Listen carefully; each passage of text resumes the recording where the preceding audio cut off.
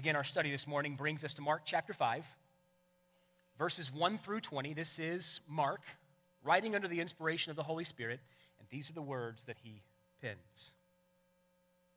They came to the other side of the sea, to the country of the Gerasenes.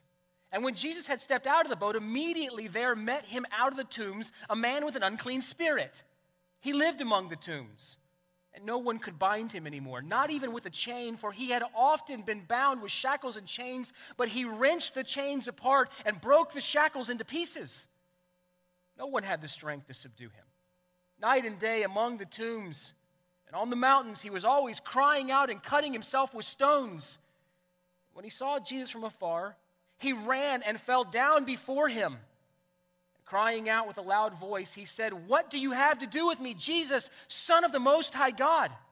I adjure you by God, do not torment me." He was saying to him, "Come out of the man, you unclean spirit." And Jesus asked him, "What is your name?" He replied, "My name is Legion, for we are many." And he begged him earnestly not to send him out of the country. Now a great herd of pigs was feeding there on the hillside, and they begged him, saying, "Send us into the pigs, let us enter them." So he gave them permission. And the unclean spirits came out and entered the pigs. And the herd, numbering about 2,000, rushed down the steep bank into the sea and drowned in the sea. The herdsmen fled and told it in all the city and in all the country. And the people came to see what it was that had happened. They came to Jesus and saw the demon-possessed man, the one who had the legion, sitting there, clothed in his right mind. And they were afraid. And those who had seen it described it to them what had happened to the demon-possessed man and to the pigs.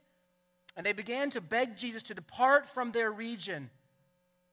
As he was getting into the boat, the man who had been possessed with demons begged him that he might be with him. And he did not permit him, but said to him, "Go to your friends and tell them how much the Lord has done for you and how he has had mercy on you."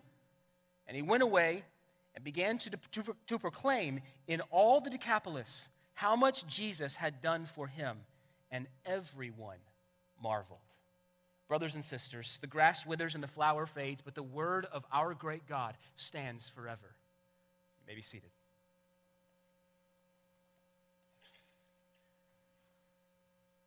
I don't know about you, but when I read stories like this, I am sometimes left wondering why it was that the Holy Spirit chose to include such a record of events in the gospel narratives. Why do we have a story like this? This particular story occurs, we find it in all three of the synoptic gospels, the similar gospels, Matthew chapter 8, Mark chapter 5, and Luke chapter 8. And we know that all Scripture is God-breathed and it's profitable for teaching, for reproof, for correction, for training in righteousness. So as a result, there must be great value for us in this text this morning. There is great value in every text of Scripture, from Genesis 1 to Revelation 22, for it is God-breathed. But I am persuaded this morning that this text is included in the Scriptures, and it is intended to leave us awestruck, wondering, amazed, astounded, as we are brought face to face with the deity, with the majesty, with the holiness, with the majesticness, and the authority of the Lord Jesus Christ. I think that's why the Holy Spirit has included this text here in His Word, is because we are confronted with the one who has all authority. He had all authority then, and He has all authority right now at this very moment. The text before us this morning displays Jesus' sovereign power over chaos, over absolute chaos. Last week, if you were here with us, we saw Jesus demonstrate His power to calm a violent storm at sea. And this morning in our text, we will see Jesus demonstrate that very same power to calm an equally violent storm that is raging inside of a demonized man. Scripture tells us that Satan is hell-bent on destruction. Jesus Himself tells us that the thief comes only to steal and to kill and destroy. But Jesus claims that He has come that we may have life and have it abundantly. Jesus Christ is our great victor, capital V. He is the captain of our salvation. He is the one who triumphs over every evil by the cross.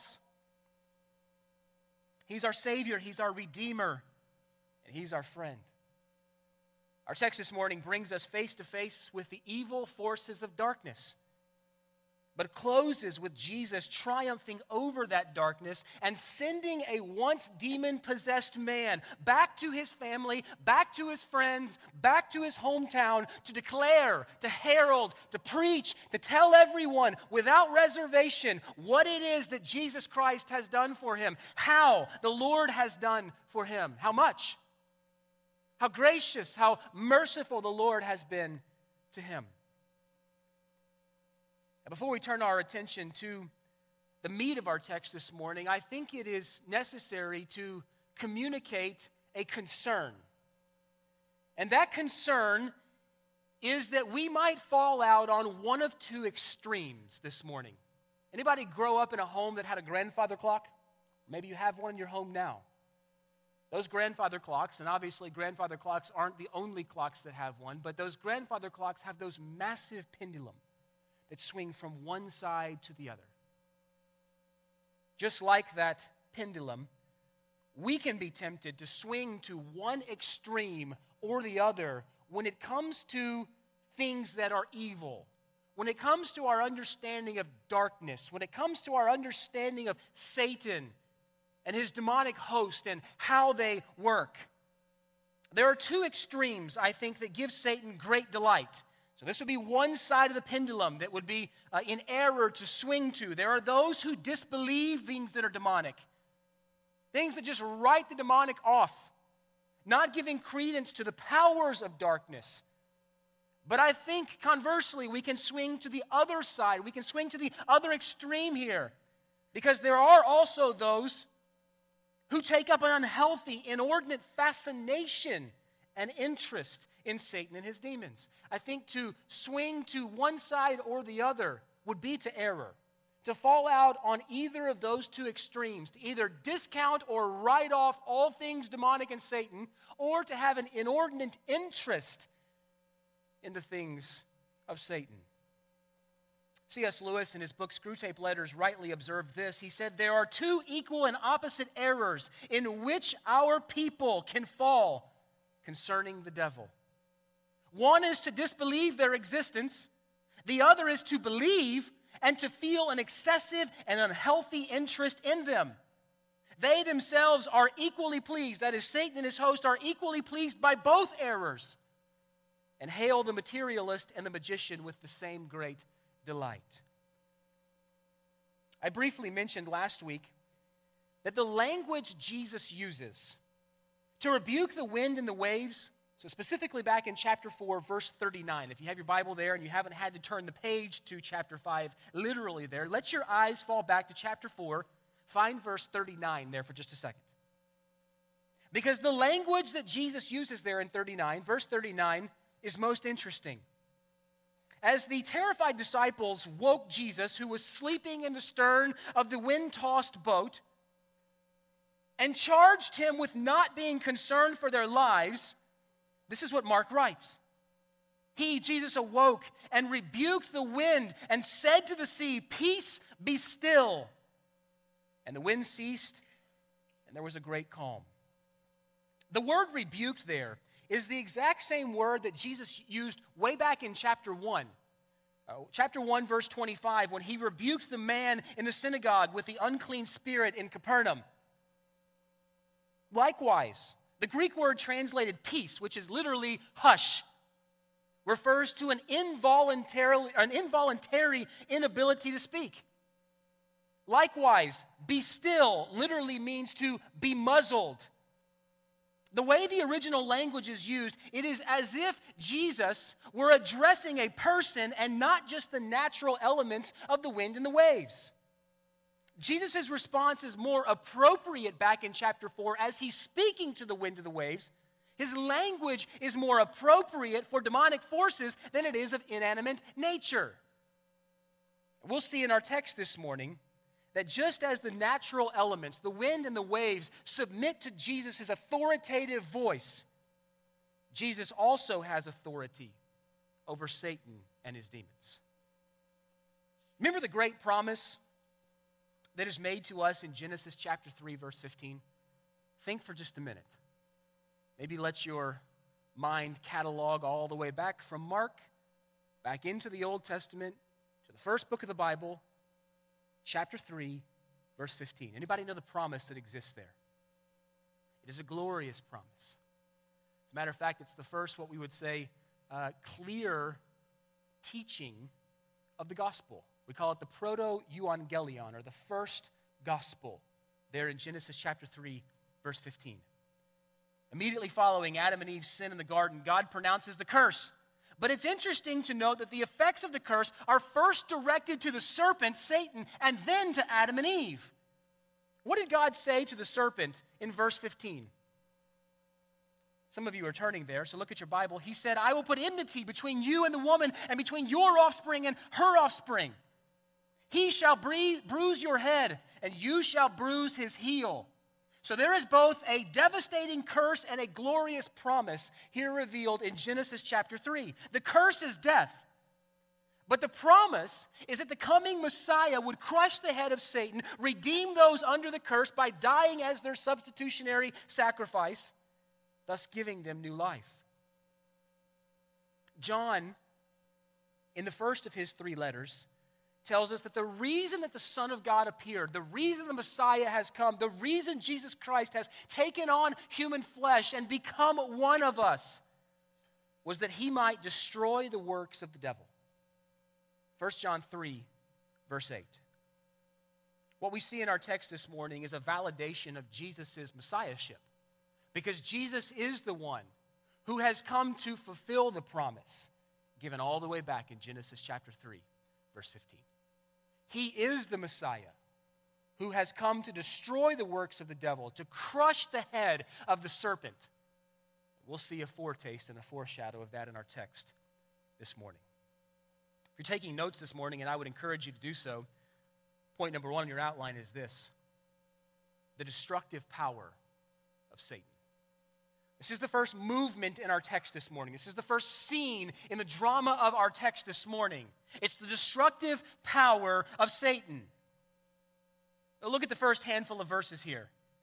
Mark writes this: They came to the other side of the sea, to the country of the Gerasenes. It's the Gentile area. This is the east side of the Sea of Galilee here. Jesus had been on the west shore of the Sea of Galilee, up around Capernaum, or maybe on the shore just south there. Now, Jesus has gotten in this boat, and he and his disciples have crossed over to the east side of the Sea of Galilee. They were tossed there by the wind and the waves as they traveled, and now they have arrived to the country of the Gerasenes, Gentile area. And when Jesus stepped out of the boat, immediately there met him out of the tombs a man with an unclean spirit. Let me press pause right there for just a second. Not only was the man possessed with an unclean spirit, but the very place where the man was, the place of the tombs, would have been an unclean place. Any Jew would not have wanted to step foot in this place. And yet Jesus takes this small boat with his disciples and pulls up right here. He, this man, lived among the tombs. And no one could bind him anymore, not even with a chain, for he had often been bound with shackles and chains, but he wrenched the chains apart and broke the shackles into pieces. No one had the strength to subdue him night and day, that is to say, continually, without ceasing, among the tombs. And among the mountains, this man was crying out and cutting himself with stones. This is the setting as Jesus and his disciples pull up here and meet this man. No sooner do they get their boat situated than they are confronted with the most interesting individual. A man who comes probably barbarically out of the tombs, possessed with an unclean spirit, to meet him. Any pious Jew would have done this. This is where Jesus takes his men.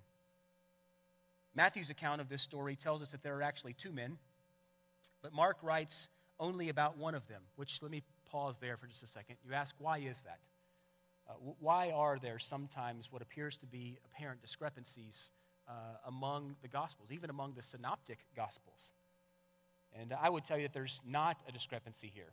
The likelihood of there being two individuals is exactly right. I think Matthew's probably exactly right. What Mark does is he zeroes in, he picks up on the prominent figure. And so there are probably two men here. Just as Matthew writes, Mark is just writing about the prominent figure, the one who has captivated his attention in this moment. It focuses on him. Look at how Mark describes this man. He says that he dwelt among the tombs, cut off from any human contact. He was either exiled by the townspeople or in his madness he voluntarily resigned himself to the tombs, that is the area of the dead, the place of the dead. It's interesting to note that all society can do for problem people is to isolate them. We see that today, don't we? And put them in a home, put them in a facility, stick them in some asylum. All society can seem to do, that seems to be the only answer for problem people or struggling people, is let's just confine them somewhere. Let's just put them all somewhere and let them be there together. For all of our wonderful scientific and medical achievements, we still cannot manage the problems caused by sin. Fearful of this madman, as you can probably imagine, people had tried to bind him up with shackles and chains, literally to keep him together, to keep him from wreaking havoc. But this, as our text shows us, was a futile endeavor. Mark writes that he was able to wrench these chains apart. What power, what strength here. To wrench the chains apart, to break shackles into pieces under the influence of the demons here. This man had some kind of superhuman strength, at least some kind of strength that was above and beyond that of our normal self. Mark tells us that he was unable to be subdued, which is a more fitting description for a ferocious animal than it is for a human being. You couldn't contain this guy.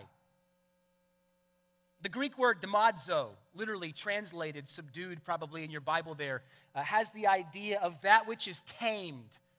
To tame something, to tame an animal. As a matter of fact, elsewhere it's used to describe of taming a wild animal or a vicious beast. James uses the exact same word, demadzo, when he says this in James chapter 3, verses 7 and 8, for every kind of beast and bird, every kind of reptile and sea creature can be tamed and has been tamed by mankind, but no human being can tame the what? The tongue. Exactly right. Same exact word there. Demadzo. The tongue is a restless evil full of deadly poison. Look at this man's actions here in the text. Mark tells us that day and night, that is continually, without ceasing, among the tombs, among the area of the dead here, and on the mountains, this man was crying out and cutting himself with stones. He's so restless that he relentlessly wanders about. I mean, you could probably hear him from time to time yelling and screaming. He was always crying out, yelling out. The verb there literally means to croak with inarticulate shrieks. Crying out. Anybody ever been up in the Canadian boundary waters? There's a bird that exists up there called a loon. Anybody ever heard a loon? You ever heard a loon at night? That's creepy. That's creepy.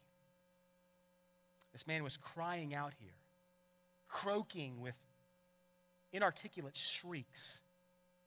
Not only does he wander aimlessly and indiscernibly cry out, but he cuts himself with stones.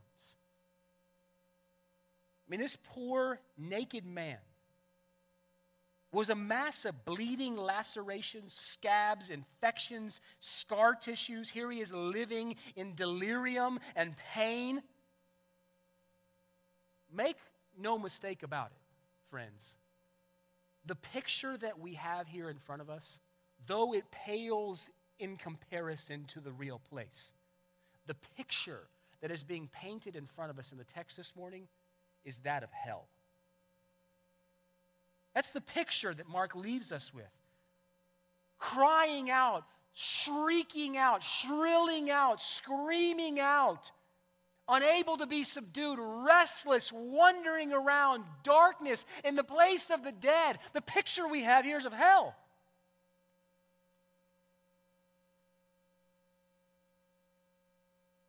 This man is inhabited by a demonic power and presence. Again, he lives in the place of the dead. He has no rest, no escape, only unceasing torment. The only relief that he can think of is to try to cut himself with stones, presumably to try to take his own life. This demonized man is a wild, crazed, and untamable individual. But thanks be to God that here comes the one, capital O, who has the ability to tame this man's madness. The same Jesus whose power and authority calmed the violent storm at sea, who said, "Peace, be still," to the wind and the waves, and they obeyed his very voice. That same Jesus has the power to calm an equally violent storm in this demon-possessed man. Now, let me say a brief word here about this idea of demon possession and about the forces of darkness and about evil. I would submit to you that what we're looking at here in our text is the exception, not the rule. The exception, not the rule. What we're reading here in the text is very real. As a matter of fact, it happened often in Jesus' day and in the New Testament.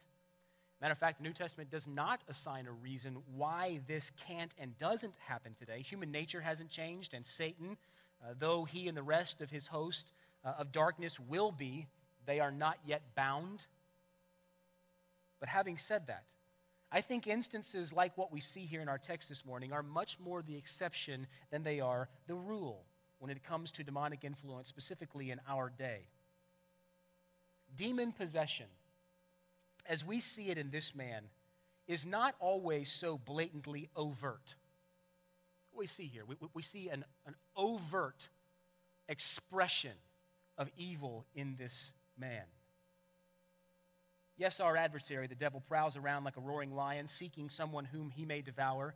But much more often than not, I would submit to you, Satan and his demons are content to work much more subtly in our day.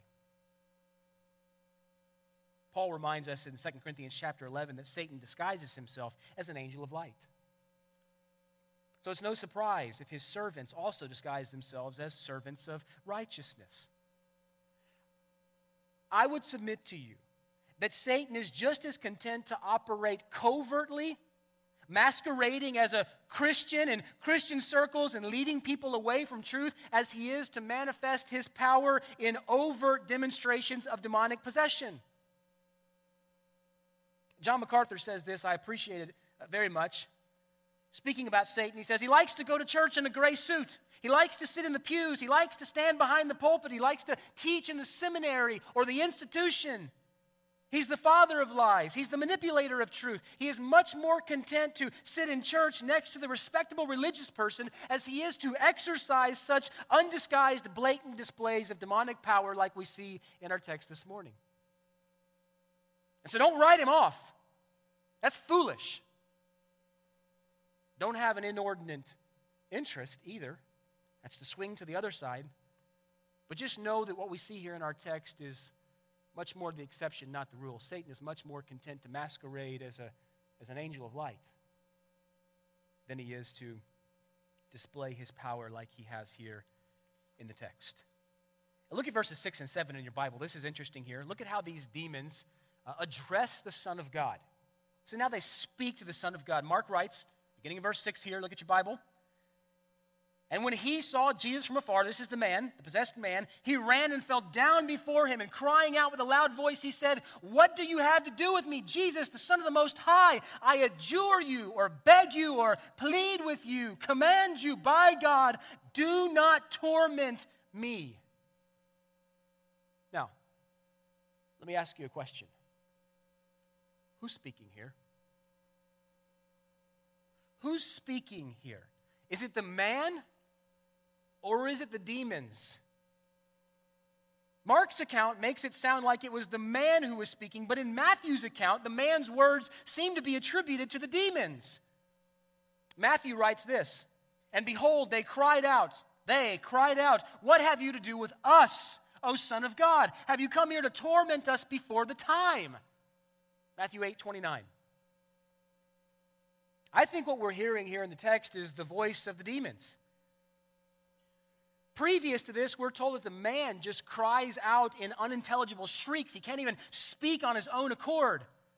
Furthermore, this man would have had no idea who Jesus even was. Wouldn't have even known.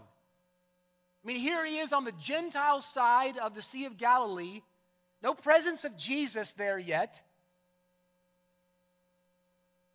Presumably a Gentile, living in the place of the dead, among the tombs. He would not even have known who Jesus was or what his ministry had looked like to this point. Jesus' ministry had been confined to a predominantly Jewish audience to this point. But the demons, on the other hand, they know exactly who Jesus is, and they have a desire to subvert his authority, to undermine his authority. The first thing I want you to notice is that this man bows down. Look at your Bible there. This man bows down. When the demonized man sees Jesus, presumably the demons who were terrorizing this man, when they see Jesus, he, under the influence of them, runs out from the tombs and falls down before Jesus. The word there is proskuneo. It means to fall prostrate before, almost in reverent submission. We see this take place, a subject as they enter the chambers of the king. They get low. They bow low. They proskuneo. They fall down before in reverent submission. You see, in the presence of King Jesus, even the demons bow down and recognize his authority. They would love to subvert it. They would love to undermine it, but they submit to it. They submit to it. Colossians chapter 1, Paul reminds us that Jesus is the creator of all things in heaven and on earth, that he is the Lord over all things visible and all things invisible, whether thrones or dominions or rulers or authorities. And so when the demons meet Jesus, it is a no contest event. No contest. We know who wins this war. Bowing down in submission, the demons first asked, "What have you to do with me?" Or, "What business do you have to do with us, Jesus, Son of the Most High God?" Now, it's interesting to note here that these demons refer to Jesus by the title Son of the Most High God. You catch that? Look at the title that these demons use to refer to Jesus. Track with me here for just a second.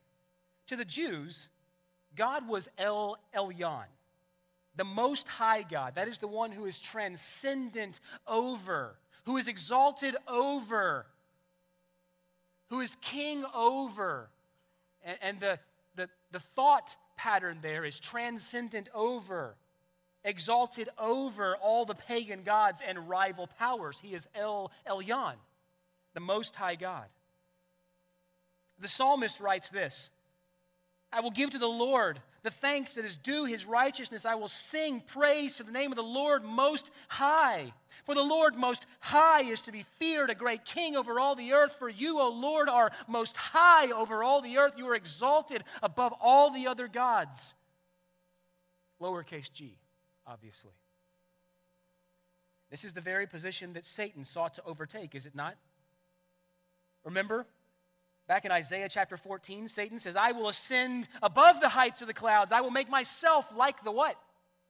Like the Most High," he said. Like the Most High. But that wasn't his title. That wasn't the title for Satan. That was the title that the angel Gabriel gave to Jesus when he announced to Mary that she would give birth to Jesus Christ. Gabriel said, "He will be great and he will be called Son of the Most High. And the Lord will give him the throne of his father David." You see, Satan and his host here in our text recognize that Jesus is El Elyon. That Jesus is the God Most High, the Lord Most High. And then look at verse 7 here. The demons then plead with Jesus at the end of verse 7, saying, "I adjure you, I beg you, I plead with you, maybe even I command you, by God, do not torment me." Correspondingly, in Matthew's gospel, Matthew verse 8, records the demons as saying, "Have you come here to torment us before the time?" Now, let me ask you this question. What does that phrase mean? What does the phrase "before the time" mean? Well, it means that Satan and his demons understand that God, in his plan of redemption, has appointed a day, has fixed a day when Satan will be bound and all the forces of hell will be vanquished once and for all. In other words, Satan and his host know that their days are numbered. Satan is like a leashed dog. He has range, but he does not have free range. I'm a cyclist. And one of the great joys for me when riding a bicycle is when a dog begins to run after me, but I know he's tethered to a chain. Because when he gets to the end of that chain, he flies.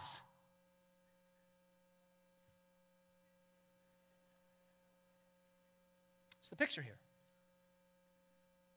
Satan knows that his days are numbered.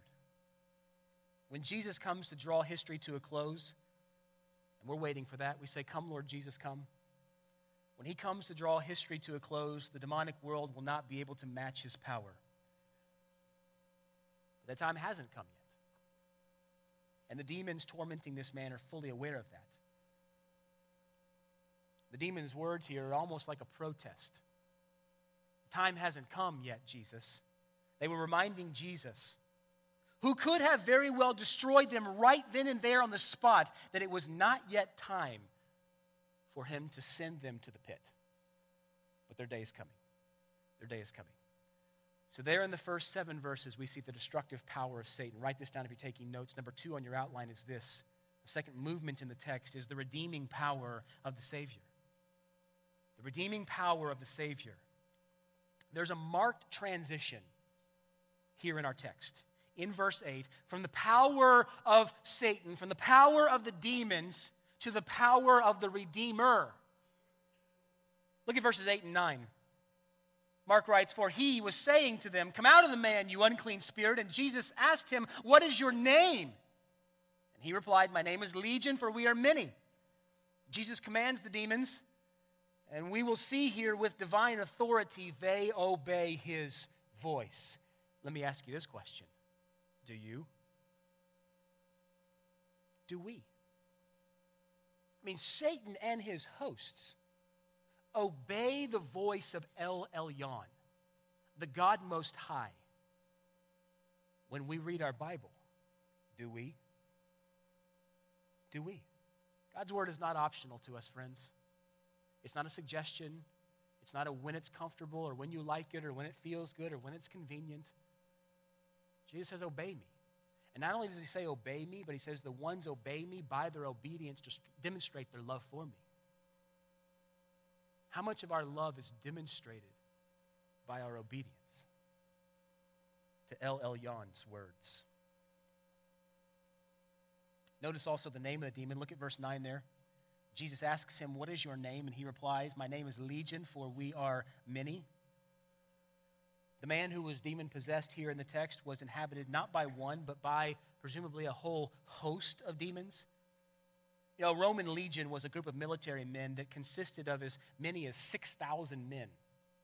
And this is a whole group of military soldiers, up to 6,000 called or referred to as a legion, a Roman legion. But the term legion was also used generically to represent just a large host, a large group. To say that an army of demons tormented this man might give us a clearer picture of what's going on inside of him. This is not some wiry, wily, discontent, frustrated, angry demon who finds his way to this man. Legion, for we are many, representative of a large host here. We must not forget that Satan is king over an enormous host of subordinate spirits who do his will. And again, we need to know that because the Bible communicates that. We don't need to take up an unhealthy fascination with it, but we need to know that. We need to know that there is an evil world that exists, realm that exists that we cannot see. We're called to walk by faith and not by sight. And we know who the captain of our salvation is, and so we keep our eyes fixed on Jesus, the author and perfecter of our faith, who will lead us to our final destination. Look at verses 10 through 13 here. Mark writes, "And he begged him earnestly not to send him out of the country. Now a great herd of pigs was feeding there on the hillside, and they begged him, saying, "Send us into the pigs, let us enter into them." Interesting request. So he gave them permission. And the unclean spirits came out and entered the pigs, and the herd, numbering about 2,000, rushed down the steep bank into the sea and drowned in the sea.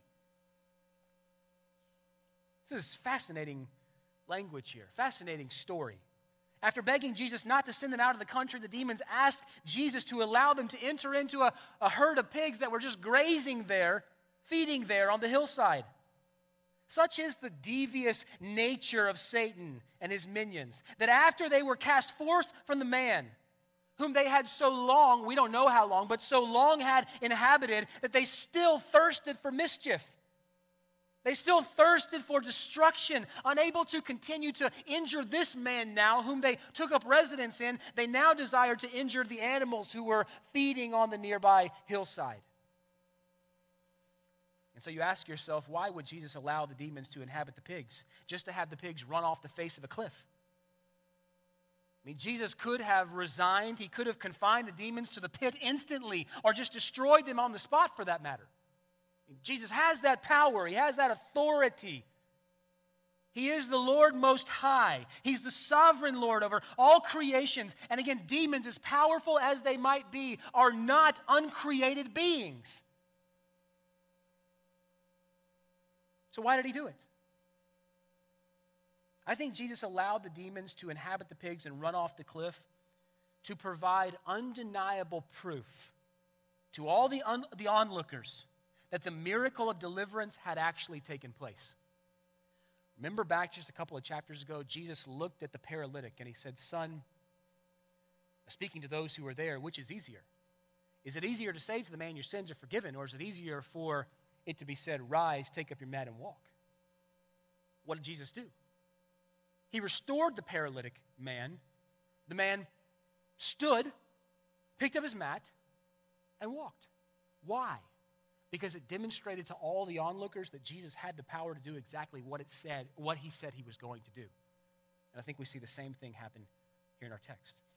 Jesus allows the demons to inhabit the pigs, allows them to go careen off the cliff to provide undeniable proof to everyone who was there on looking that the miracle of deliverance had actually taken place. That Jesus is the victor, that Jesus is the one that vanquishes all the powers of darkness.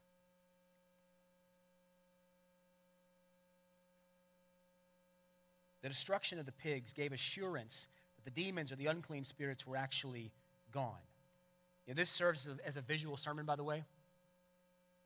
Think for a moment, all these pigs, just one after another. We're not counting sheep here. This is pigs careening off of the cliff.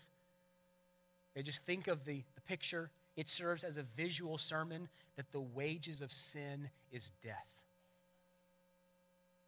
The wages of sin is death. But the gift of God is eternal life in Christ Jesus, our Lord. While some have charged Jesus with wastefulness, we must remember that Jesus is free to do whatever he wills with his creation. He owns the cattle on 1,000 hills. He is the one who spoke ex nihilo out of nothing and created everything that we see. Jesus destroying pigs was not a lack of compassion on the pigs. It was not a lack of compassion or concern or thought for their owners. Jesus was willing to sacrifice 2,000 pigs, as valuable as they were, to rescue one demon-possessed man. Does another sermon come to mind? Jesus goes after the one. Has he come after you?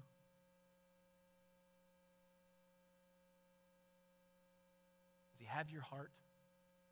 Has he tamed the madness in you? Has he arrested your soul and calmed your storm? Has he taken your sin and said, "Peace, be still"? That's the Jesus who shows himself clearly in our text this morning. That is the Jesus whom we worship with all of our heart, with all of our mind, with all of our soul, with all of our strength. That is the Jesus, the captain of our salvation, that we follow. That is the Jesus that we leave all the things of earth behind for, because we know that we're just passing through and we were made for another world. This is the Jesus who, when he says, obey me, we say gladly. This is the Jesus who owns your heart. And not only does he own your heart, but he's Lord over every room and compartment and nook and cranny of that heart. This is the Jesus that we see clearly here in our text. And here's what I'm going to do. I'm going to leave you with that as a cliffhanger. All right? Because I have 4 pages of sermon left and 57 seconds to deliver it. And so we can all leave this morning. I think we've had enough. I think we've got enough to feed on here. I think we have enough to feast on. And I think this will leave us hungry as we come back next week and we see what Jesus did in the heart and in the life of this specific man. So that all my worship team can make their way up here very quickly as they are. Let me pray for us and ask that the Lord would apply his word to our hearts exactly how it needs to be applied. Father, we come before you this morning thanking you for your nature and your character and your attributes that we see so clearly displayed here in the text. Jesus, you are the one who possesses all authority. You are the one who possesses all power.